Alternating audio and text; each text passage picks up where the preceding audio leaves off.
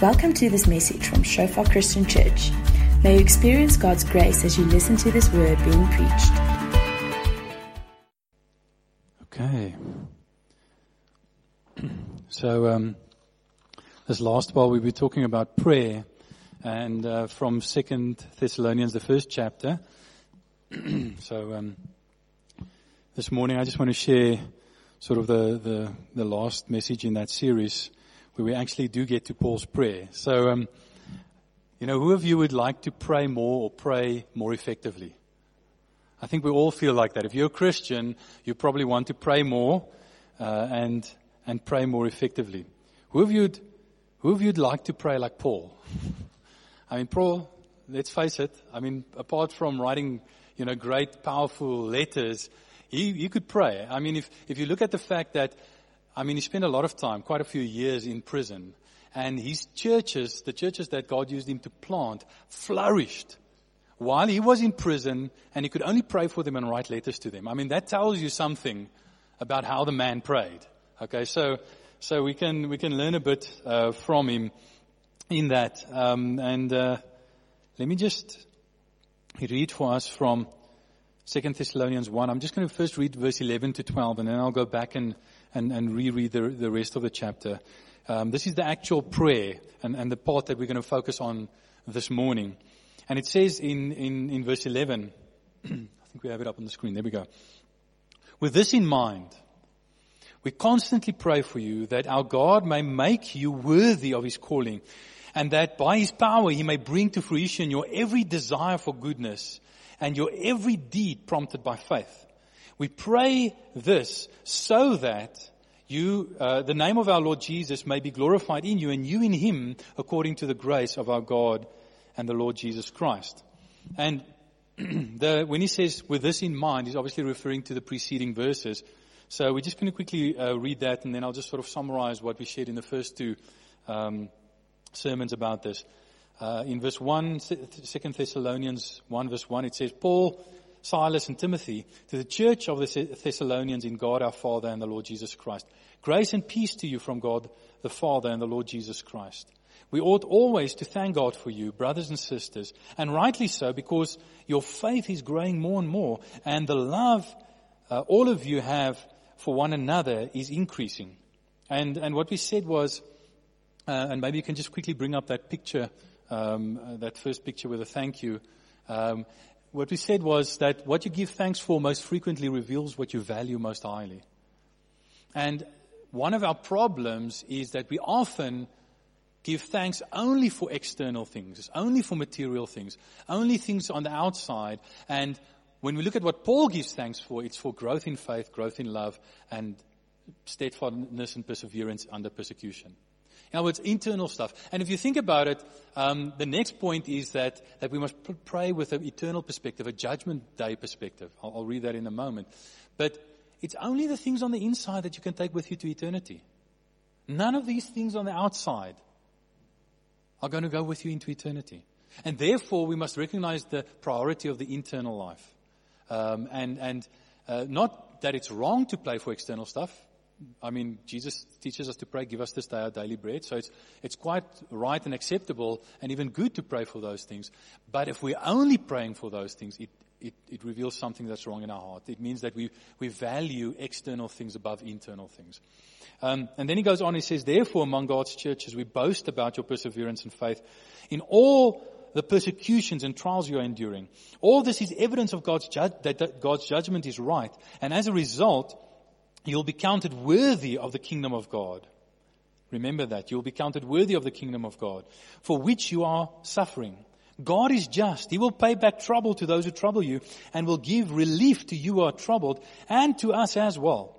This will happen when the Lord Jesus is revealed from heaven in blazing fire with His powerful angels. He will punish those who do not know God and do not obey the gospel of the Lord Jesus. They will be punished with everlasting destruction and shut out from the presence of the Lord and from the glory of His might on the day He comes to be glorified in His holy people and to be marveled at among all those who have believed. This includes you, because you believed our testimony to you. With this in mind, we constantly pray for you, that our God may make you worthy of His calling, and that by His power He may bring to fruition your every desire for goodness and your every deed prompted by faith. We pray this so that the name of the Lord Jesus may be glorified in you and you in Him, according to the grace of our God and the Lord Jesus Christ. So, what we see here, thanks Rochelle,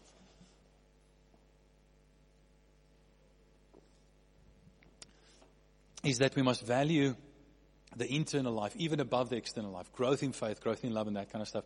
But the second thing we see, and if you can just put on that second picture, the more we look forward to Judgment Day, the better we pray. Okay? The more we look forward to Judgment Day, the better we pray, because that is where we're all heading. And if you pray for people from a Judgment Day perspective, you're going to pray much more effectively for them. In other words, what Paul is saying is that for ourselves and for each other, we have to pray that we will have a good Judgment Day. Will the things that you pray for those you love and that you pray for, will the things you pray for them help them have a better Judgment Day? Because that's ultimately what we're heading for. That matters. Okay, so I'm just going to look at the prayer itself in 2 Thessalonians 1 verse 11 and 12. And I'm just going to look at the fact, Paul prays that God would act. He prays because God will act. And he prays based on how God did act, and specifically in the gospel. And I'll explain that in a little bit. So firstly, Paul prays, he says in verse 11, we constantly pray for you that our God. We pray for you, that God. He doesn't say, I pray for you that you may do certain things. He says, I pray for you that God may do certain things. That is so basic, but it's actually really profound. Prayer is requesting God to act. Prayer is asking God to do something.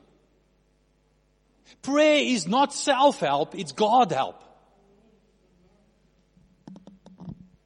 So often we pray, Lord, I pray for Leanne, that Leanne will do this, that, and the other thing. And I have this, yesterday when I was thinking about this, I had this picture, I just sort of imagined this, that there was an angel, as you're praying that kind of prayer, there's this angel who hears you praying, and then he says to the other angel up in heaven who handles the prayer emails, and says, did you get that prayer? And that guy said, no. The inbox is empty. Because he prayed for Leanne that Leanne would do certain things. It wasn't a prayer. He didn't ask God to do anything. God's inbox is empty. And so often our prayers leaves God's inbox empty. Pray prayers that'll fill God's inbox. That'll say, God, please, will you do? That's what Paul prayed. He says, I pray for you that God. Intercession is always for a person, but it's to God that God would act, that God would do something, that God would intervene. And Paul prays for them that God. So he has 3 prayer points. We're just going to look at these 3 prayer points. He says, I pray that God, just notice the 3 that's, that God may make you worthy, that God may bring to fruition your the desires for goodness and the deeds of faith, and that Jesus may be glorified in you and you in Him. So 3 things that he prays for. And note that each of these these prayer points is a request for God to act. And each of these prayer points is a request for God to do for the Thessalonians what they cannot do for themselves. And that is prayer. That is so basic to prayer that we sometimes forget it. So, for God to do for them what they cannot do for themselves. In other words, prayer is not self-help. It's God's help. It's crying out for God's help. Corne Becker, a friend of mine who's now in America at Regent University, he always likes to say when he goes into the bookshop,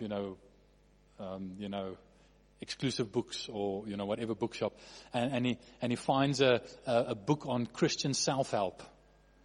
Then he takes it out of the Christian section and he goes and puts it into the science fiction and fantasy section where it belongs. Because he says Christian self-help is fantasy. There's no such thing. Okay. So if I want to pray for Leanne, I have to pray for Leanne that God would do something in her life. Okay. So do you pray for people like Paul, for people that God would act in their lives? Okay. So Paul prayed that God would act, but Paul also prayed because God would act. Okay. Now I just want to read those few scriptures in Thessalonians. If you can just open up first 2 Thessalonians 1 verse 5, and quickly put it up on the screen. 2 Thessalonians 1 verse 5. I have that scripture there by itself. Okay, yeah, that one will also do. It says, all this is evidence that God's judgment is right, and as a result, you will be counted worthy of the kingdom of God for which you are suffering. And then in 1 Thessalonians 2 verse 12, so he says you will be counted worthy, okay? You saw that. Now in 1 Thessalonians 2 verse 12, he says encouraging, comforting, and urging you to live lives worthy of God who calls you into His kingdom and glory. Okay, and then he goes on, and then we see in that other verse that we read, in the actual prayer, he prays, I pray that God may make you worthy of His calling. And we're like, Paul, you're confusing us. I mean, first you say that they will be considered worthy. You also command them to walk worthy. And then after that you pray that God may make them worthy. Well, if God's going to make them worthy, if He's going to consider them worthy, why pray for it? And sometimes that's the mistake we make. You see, we so often say, well, if God's going to do it anyway, why pray for it? Isn't that so? Don't we do that? We do. And Paul didn't do that. Paul said, I know God's going to do it. Therefore, I command them to do it, and I pray for them that God will do it in them. Paul doesn't say, well, because God's going to do it, I'm not going to pray for it. He says, because God's going to do it, I am going to pray for it all the more. In other words, Paul did that because he recognized that God allows us to participate in what He's doing through our prayers and through our obedience. When you pray and obey, you're participating. God is our Father. And all good fathers want their children to participate in what they're doing. And God uses our prayers and our obedience as means of grace to accomplish His will. He doesn't accomplish His will apart from our prayers and our obedience. He accomplishes it through our prayers and our obedience. I once heard this story, and I'm sure most of you have heard it as well. Very famous missionary, William Carey. He's actually considered the father of the modern mission movement. And he was convicted from Scripture that God wanted His people to really take the gospel out there, to go to all nations and to preach the gospel and to make disciples. And at that stage, when I read it, I was like surprised and a bit blown away by it. At that stage, there were some churches, at least the church that he belonged to, there might have been more, that actually believed that the Great Commission was just for the apostles and for the early church. And that now that the country that they lived in, it was England in that case, was a Christian country, it was no longer necessary to obey the Great Commission. And William Carey got convicted from Scripture. No, it's not so. We must take the gospel out. We must make disciples of all nations. And he was still a very young man. I think he was actually still a teenager. And the pastor of the church said to him, young man, sit down. If God wants to save the heathen, He'll do it by Himself. If God wants to save the heathen, He'll do it without your help. And so often, that's what we do in prayer. Obviously, God does want to save the nations. And what this pastor was reasoning is, if God wants to do it, He'll do it. He doesn't need our help. He doesn't need our permission. And it's so wrong. It's so wrong. Just because God wants to do something and even is going to do it, says He's going to do it, doesn't give us permission to be passive and uninvolved and to stop praying and stop obeying. No, because God says, I am going to do it, we should pray and obey all the more. and say, God's going to do it through us, through our prayers and through our obedience. Amen? So Paul prayed because God would act.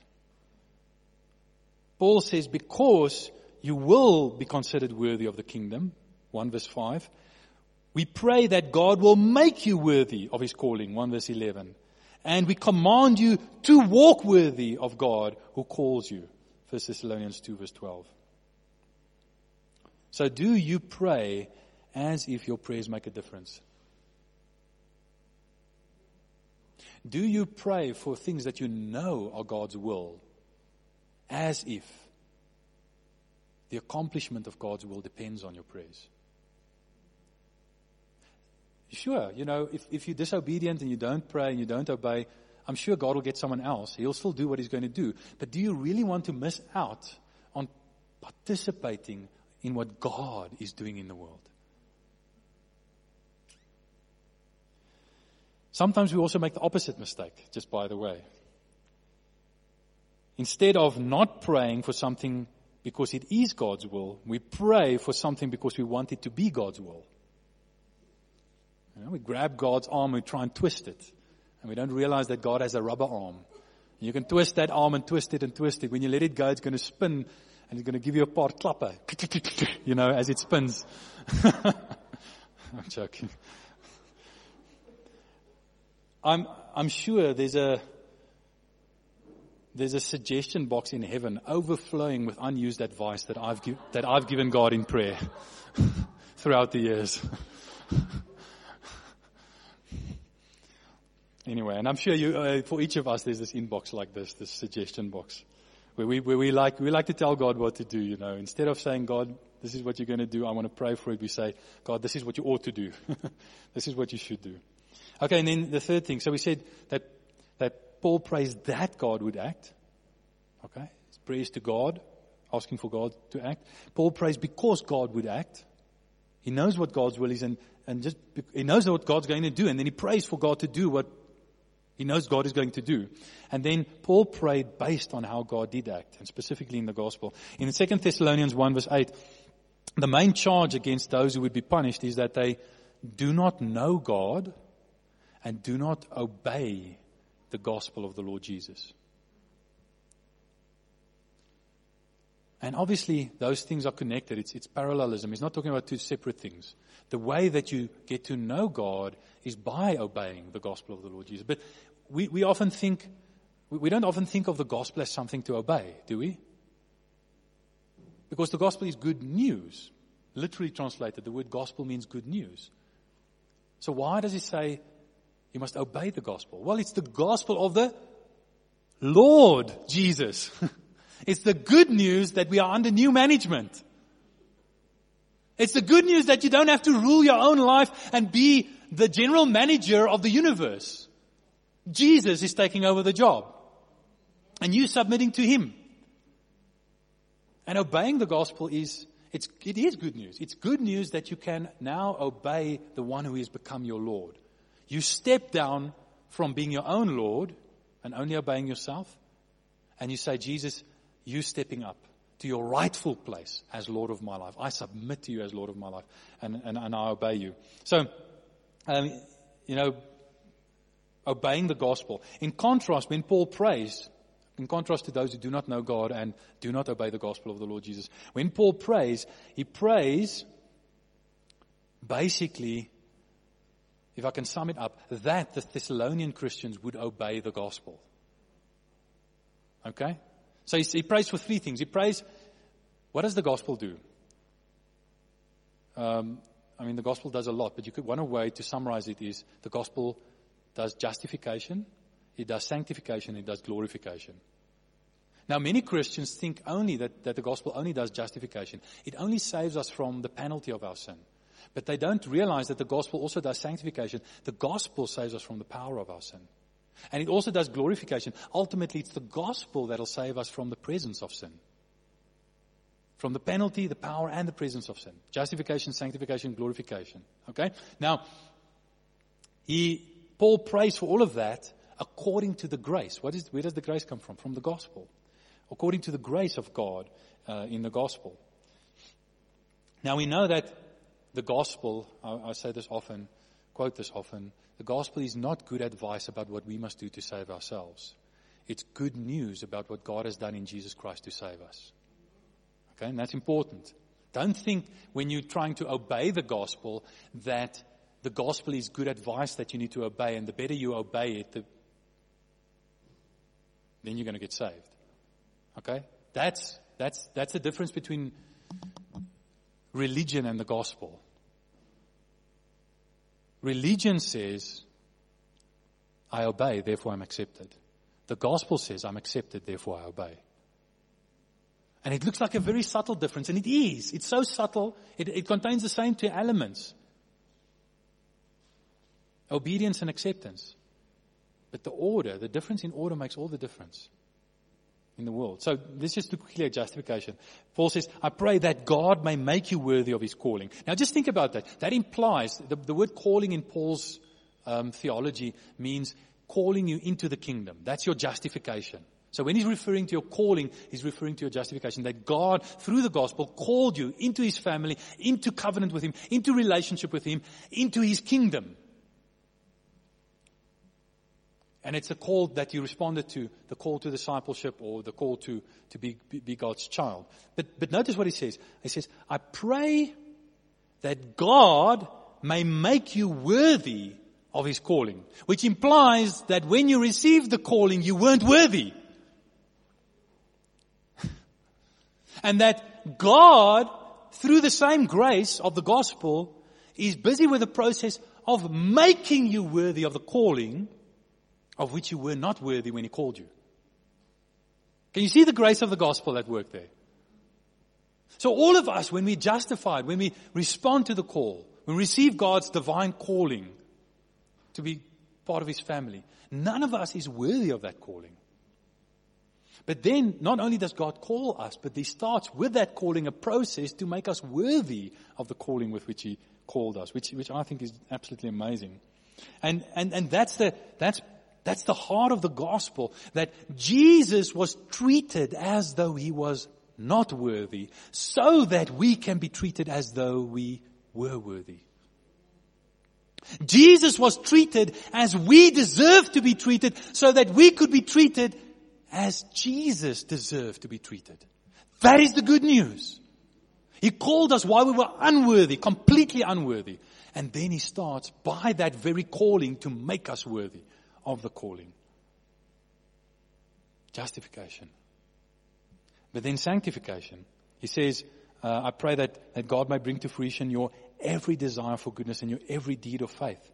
And this shows that God, through prayers and the power of the Spirit, works upon our wills, desire, and our works, our deeds, to line them up more with his character, with his desires and his deeds. Okay, now, that's part of our sanctification. That means that our sanctification starts with desires and then it goes to deeds. It's inside out. It's from the inside out. Another scripture, I think I did put it up here. Philippians 2, verse 13 and 14 says, Paul says, continue to work out your salvation with fear and trembling, for it is God who works in you to will, desire, and to act, deeds, in order to fulfill his good pleasure, or in line with his good pleasure. Notice what Paul says there. Paul doesn't say, continue to work for your salvation with fear and trembling. He says, continue to work out your salvation with fear and trembling. See, that's the difference between religion and the gospel. Religion says, you must obey God, and you're good enough so that you can obey God without God's help, and therefore obey God. Work for your salvation. Earn it. Deserve it. And then when you feel you are deserving it, you become all proud and puffed up and arrogant. And you judge other people who are not as good as you. And many Christians, in inverted commas, do that. Like the older brother in the parable of the prodigal son. But that's religion. The gospel says, no. You don't work for your salvation with fear and trembling. You work out your salvation with fear and trembling. In other words, the gospel is that God is constantly working in you, both to will and to do according to His good pleasure. And all you have to do is to work out what God is working in. In other words, it's God doing it, and we working out what God is working. Now, notice that it does say, work out your salvation with fear and trembling. Okay? Fear and trembling as though it really matters that you work it out. So there's no such thing as, resting on your laurels and becoming, all complacent. Paul knows nothing of that. In fact,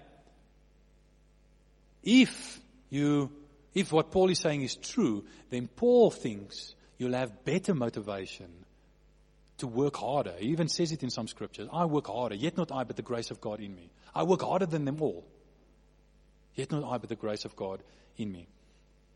Okay, so sanctification. These verses show something profound about how God works in us to sanctify us and how we should pray for it. If God is constantly working in us so that we can work out what He's working in us, once again, why should we pray for it? Well, Paul says, because it's God's will. Do you pray for yourself and for others that God would work at your desires of your heart to line up so that you'll have desires for goodness? Do you pray for yourself and for others that God would cause those desires for goodness to manifest in acts of faith? Not acts of self-reliance, but acts of faith in God.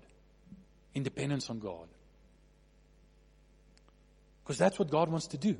He wants to change our desires, and He wants it to manifest in our deeds. Now, note carefully that not every desire that you have is from God. Paul says, let every desire for goodness, he prays that God will bring to fruition every desire for goodness. Every desire that's not for goodness, that comes from you. God's not going to bring that to fruition necessarily. And it doesn't say that every deed comes from God and will be brought to fruition by God. He says, Lord, every deed of faith, every deed prompted by faith, every work of faith, that God will bring that to fruition. Okay, so we should, through prayer, nurture the desires and the deeds that are from God in ourselves and each other. We should nurture them through prayer. In other words, our sanctification, we pray that God will accomplish it, but through our prayers and through our responsiveness to God, we participate in it. Now, you might say, but Henny, which one is it? Is it God doing it or is it me doing it? Yes. It is God doing it and it's you doing it. It's both. It's not like God's work and your work in your obedience are mutually exclusive. God works through your desires and your deeds of obedience and of faith. Okay, then glorification. Not only will Jesus be glorified in us, but we'll be glorified in Him. Think about that for a moment. I mean, think how glorious Jesus is and is going to be revealed to be on Judgment Day. When the veils are taken away and nothing is held back.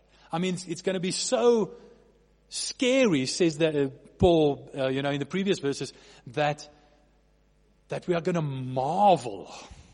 As you believe, we're going to marvel at Him. Now, what does it mean to marvel? When you marvel at something, it means that your expectations have been exceeded. That means that on Judgment Day, when you see Jesus, no matter how your expectations, how high your expectations are of how glorious He's going to be, you're going to marvel. Your expectations are going to be so far exceeded, you're going to fall on your back. You're going to just cry out in worship. You're just going to be gobsmacked. But notice what he says, that the name of Jesus may be glorified in you and you in Him. You in Him. So what he's saying is that already now you're being glorified, but that glory is going to intensify. I always think of those light switches that have, those dim buttons that you can sort of dim it down. to darkness and then turn it the other way and it gets progressively more light and the light becomes more intense. And Paul says that through my prayers, I'm praying that God will continue to turn up the brightness. You know, the dim switch is turned down, and I pray that God will continue to turn it up. Turn it up, until on Judgment Day, the full glory of His light flows through you. Think about that for a moment. Do we pray for one another as for those who will be glorified in Jesus? Do we pray for one another as for those who will one day shine with the glory of Jesus? Do I pray for Leanne as someone who will outlast and outshine the sun one day? The sun will pass away. The moon, the stars, they'll all pass away. Christians will never pass away. The sun shines brightly now, yes. If you look at it, you know, during the heat of the day, straight without any filter, you can go blind. But each one of you who believes, each one of you who are in Christ, not only will Christ be glorified in you, but you will be glorified in Him to such an extent that you will outshine the sun. Not only outshine it in terms of shine longer than it, but outshine it in brightness and in glory. Do you pray for the people that you pray for as though that is true of them? In other words, do you pray with the end in mind? Do you say, this is what they're inevitably going to become in Christ, and I pray that now already this will start happening more and more in their lives until it's fully realized? Can you see how Paul is praying? Now, just another one. If you can just bring up those diagrams with the circles. Just the first one, please. Gerard. Spoke about justification, sanctification, glorification. Paul is basically, we said, in contrast to not knowing God and not obeying the gospel of the Lord Jesus, Paul is praying basically that the Thessalonians will obey the gospel of the Lord Jesus. And I just want to show you, he's praying because the gospel is God's story and there's our story. And what Paul is basically praying is that those two stories will be progressively overlap more and more until they fully overlapped. Okay? So firstly, he says, I pray that God may make you worthy of the calling. Now, when do you call someone? Do you call someone when they're near or when they're far? You call someone when they're far, when there's some distance. And before we knew God, before God called us, before we were justified, before we were saved, there was distance between us and God. God was far and He called us near. Okay? And then the next diagram, he talks about every desire for goodness and every deed of faith. So there you can see that God is bringing to fruition certain desires and certain deeds in us. In other words, there's already starting to be a significant overlap between what God desires and we desire, between what God does and what we do. God's story and our story is starting to significantly overlap. And then, in the next diagram, he talks about Christ glorified, Jesus glorified in you and you in Him. And on Judgment Day, the overlap will become so extensive that it will be basically complete. Christ in you, you in Christ. Him glorified in you, you glorified in Him. Can you see how Paul is praying that the two stories will overlap more and more? These are gospel prayers that he's praying. So, just want you to think for a moment. What have you learned from Paul about prayer? Just want you to close your eyes just for a moment. What have you learned from Paul about prayer? And how are you going to, in light of this, pray differently for yourself and others? How are you, in light of this, going to pray differently for yourself and others? Just think about that for a moment. So Lord God, we just want to thank you, Lord, that you really, really do answer prayers. That our prayers really matter, that you use our prayers. And thank you, Lord, that you teach us to pray.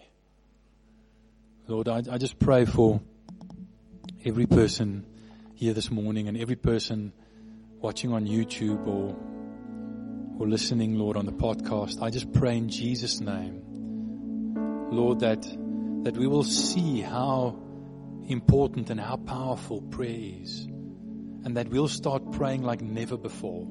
Lord, even those of us who have been praying a lot, Lord, we pray, Lord, that we'll pray even more, Lord. And those who have been praying a little, Lord God, that will be inspired by your word to pray much more. And Lord, we pray, Lord, that as we pray in line with the gospel, that we'll see the same kind of results that Paul saw, the same kind of glory being brought to you, the same kind of surprising invasion of history by your presence through your church. The same kind of turning of the world upside down. In Jesus' name, Lord, we just consecrate ourselves to you, and we pray, Lord, that, Lord, like Paul, Lord, we'll pray with that serious conviction that our prayers really matter, really make a difference. And we pray that you'll use our prayers to glorify your name in ways that will astound even us, as you do far above what we can ask or think or even imagine, according to your great power that is at work in us. Lord, I just pray your blessing over your people, whether they're physically here or only virtually joining in. I pray your blessing over your people, Lord. Lord, specifically, Lord, the blessing of such a deep, aching desire to spend time with you, to speak to you, to hear you and to be heard by you. In Jesus' name. Amen. Amen. Thanks for listening to this message from Shofar Joburg. May the grace you receive produce God's greatest glory and your greatest good. For more information and sermons, please visit our website at www.shofar.joburg.